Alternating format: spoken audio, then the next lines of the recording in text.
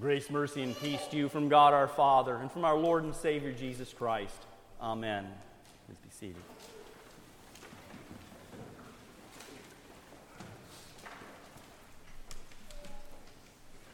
At first glance, it might appear as though today's gospel lesson from St. Matthew is a mashing together of two different topics. The first part speaks of Christians as being the salt and the light of the world. And the second discusses the fulfillment of the law and possession of a superior righteousness. It seems as though Jesus is going off in two different directions. Christ does regard his people as the salt of the earth and the light of the world. In both descriptions, he indicates that we have a mission to others. The church, as the keeper and the dispenser of the gospel in this world, exists for the sake of the world. She has a large vocation indeed. The whole earth is her field of work, and it is across the whole earth that she is to labor, not for her own ends, but to benefit mankind. As Christians, it would be a horrible error to reverse the position of Christ and behave as though the world existed for the benefit of the church. Although we primarily think of salt as a seasoning agent, and it is, its function since ancient times has also been to preserve that upon which it has been sprinkled from corruption. We live in a world that is constantly in danger of sinking into an abyss. Society is threatened with disintegration by conflict between classes, races, and religions. Family life is eroded by violence and irresponsibility. Art is defiled and beauty is supplanted by the celebration of evil. A purifying and preserving agent is needed. That's one of the functions of the church. God thinks this world is worth preserving. Otherwise, why salt it? Christ does not desire the destruction of civilization, but its preservation. And Christianity is not a system of skepticism or pessimism. Politics, commerce, art, literature, and science are all worth keeping from corruption. And Christians are needed to function in all of these endeavors. Salt is also an antiseptic. The church is expected to not be merely pure, but also to purify. This does not mean that the church should focus all of its energies and its resources on crusades against evil in this world, for crusades often turn in unhealthy directions on account of our own corrupt nature. However, the presence of spirit-led women and men in the world tends to keep it sound and healthy, if nothing else by the silent influence of example. Recall, for example, how the old heathen world of the Roman Empire was rotting in vice when Christianity appeared and spread on the scene and infused a new life of purity into society. We cannot influence, or we cannot calculate the advantage to the world of the influence and the presence of pure-minded, earnest, unselfish men and women. Even a few such people, like a little bit of salt, can have an immense influence on the preservation of the best of society. Nevertheless, Jesus says that salt may lose its flavor.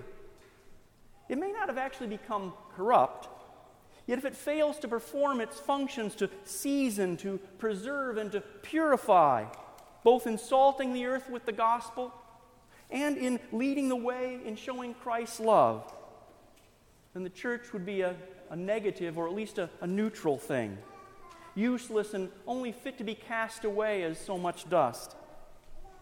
If the grace of God, if the Spirit of Christ, if the divine life all perish from the church, the institution may continue to exist, but its proper mission will have ceased.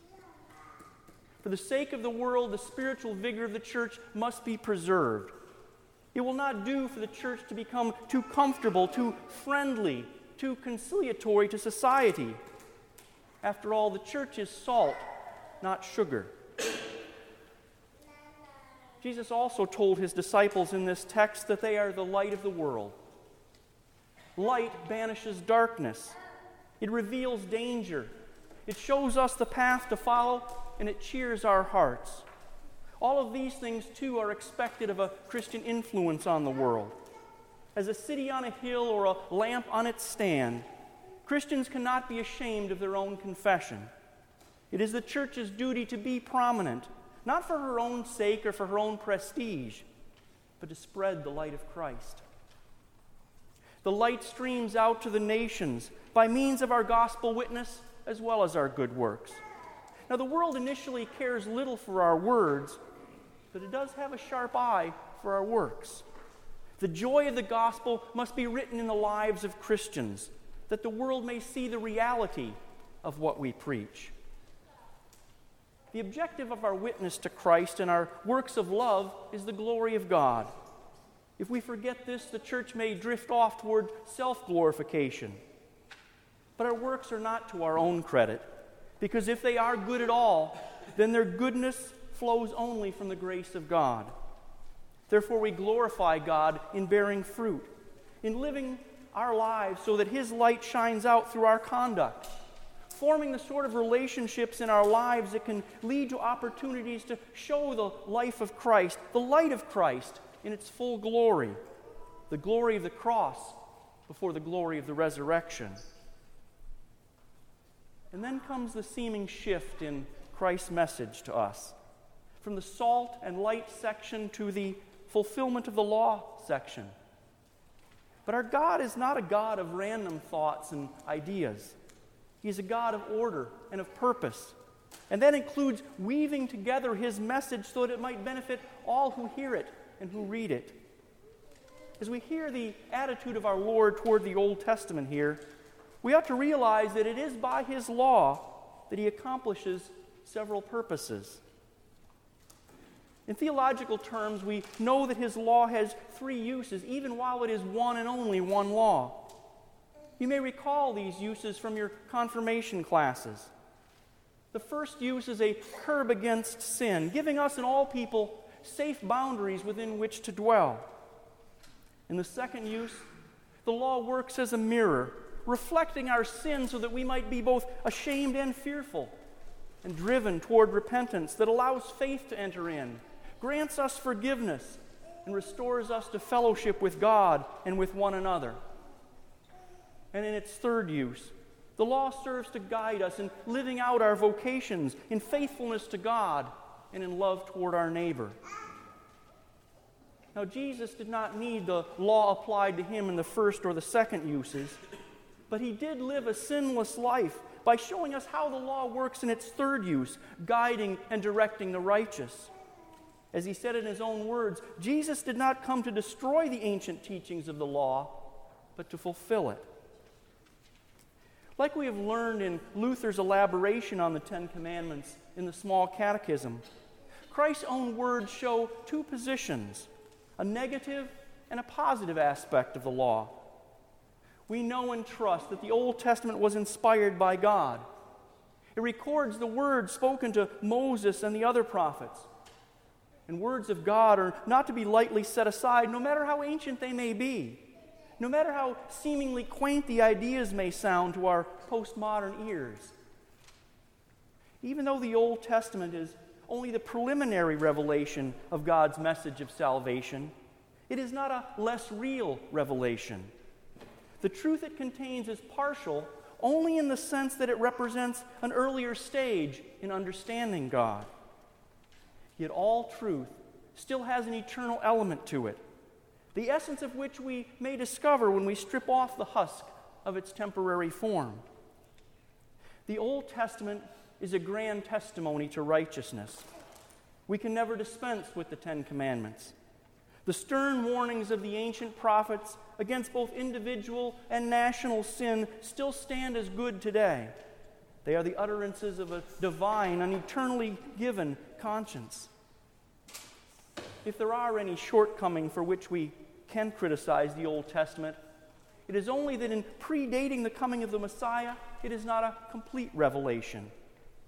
Even so, a great many people found it to be fully sufficient revelation for receiving the gift of faith. The reception and the acceptance of God's promises for a rescue from sin, death, and the devil whispered through the trees in the Garden of Eden. They floated with the water-borne ark. They glistened in the uncountable stars above Abraham's head. From our perspective, the Old Testament may seem to be an insufficient revelation of God, but it was only defective by omission. It could not contain all truth because when it was written, the Jews were not ready to receive all truth. But these are not reasons for rejecting the covenants God gave there. The child is not to be blamed because he is not yet a man.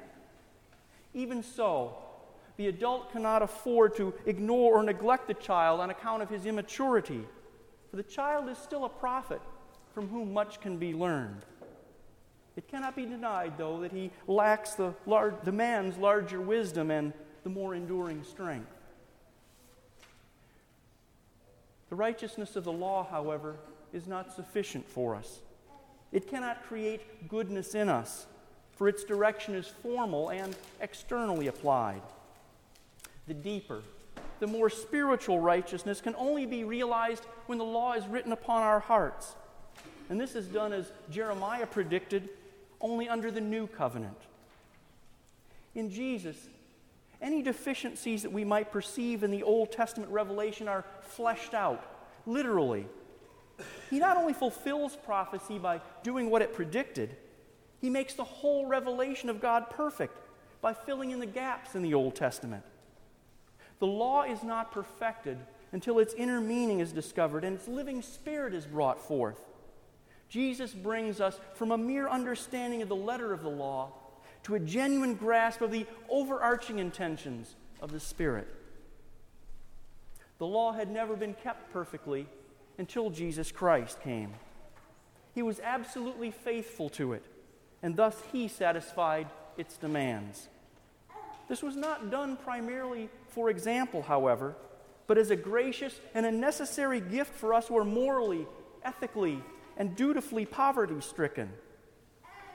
To any extent that it may keep us, or any of us may keep the law, it is not by our own doing.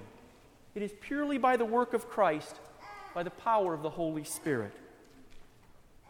By stating that the law would not perish until all had been fulfilled, Jesus indicated that not that it passed away upon his death, which accomplished our salvation, but that it remained in effect for the benefit of all mankind until all of God's promises came to pass on the last day. He included the Old Testament and the guidance of the moral law in his new revelation of the gospel of the kingdom of God. It is here that we come to Jesus' last statement in this day's gospel reading, that unless our righteousness exceeds that of the scribes and Pharisees, we will not enter the kingdom of heaven. This might seem very discouraging to us at first, for we know that the scribes and the Pharisees strove mightily to be righteous.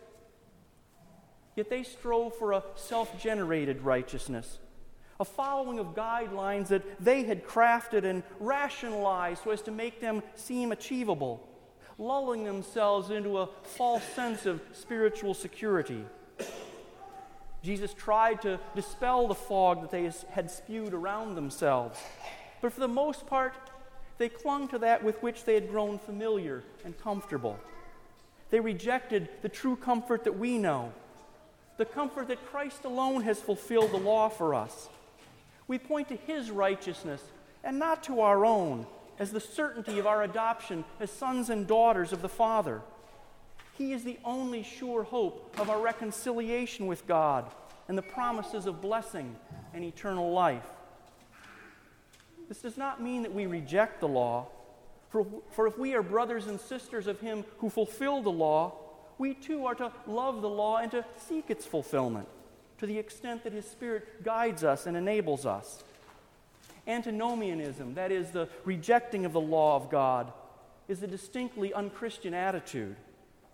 If Christianity is to be found in the teachings of Christ, then Christianity does not relax the moral law. On the contrary, it elevates and it strengthens the law. We cannot make a greater mistake than to suppose that the grace of Christ makes a certain easy treatment, any reduction of duty, any release from the obligations of the right. Forgiveness is not a pardon of the past, with an indifference toward the future. Instead, Christianity and the faith in Christ that we believe, teach, and confess makes God's forgiveness the solid foundation and prepares us for a new and better life in the house of the Lord. More is expected of the Christian than of the unbeliever because we have the Spirit to guide us and to strengthen us. Greater are the responsibilities of the convert than the unrepentant sinner, for we know the Lord.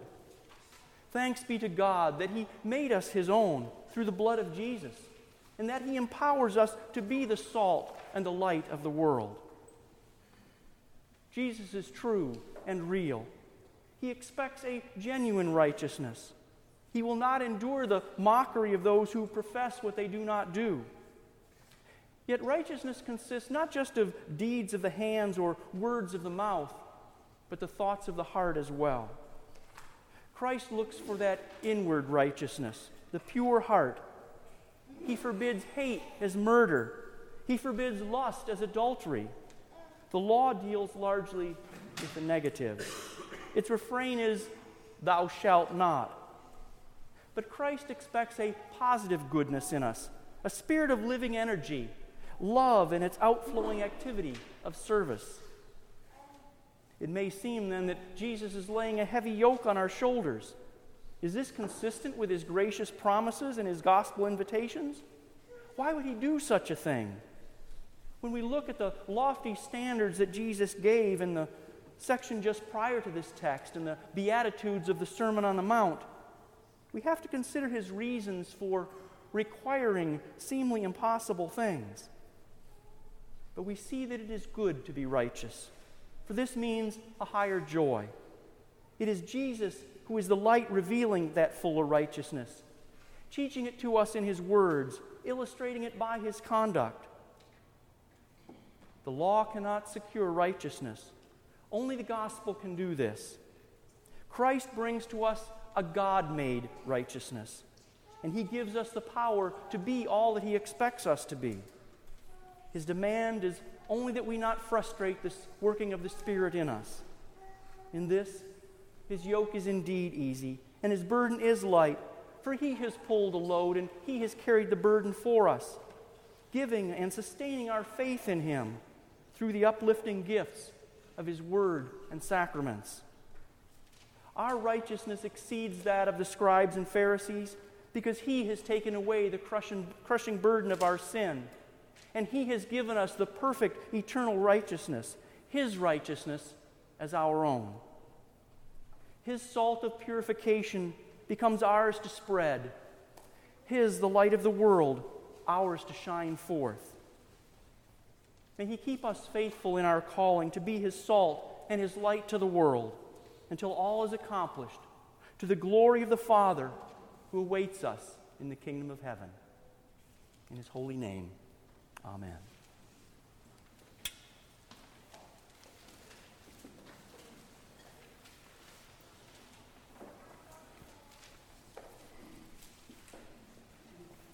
We rise and join in confessing our faith in the words of the Nicene Creed.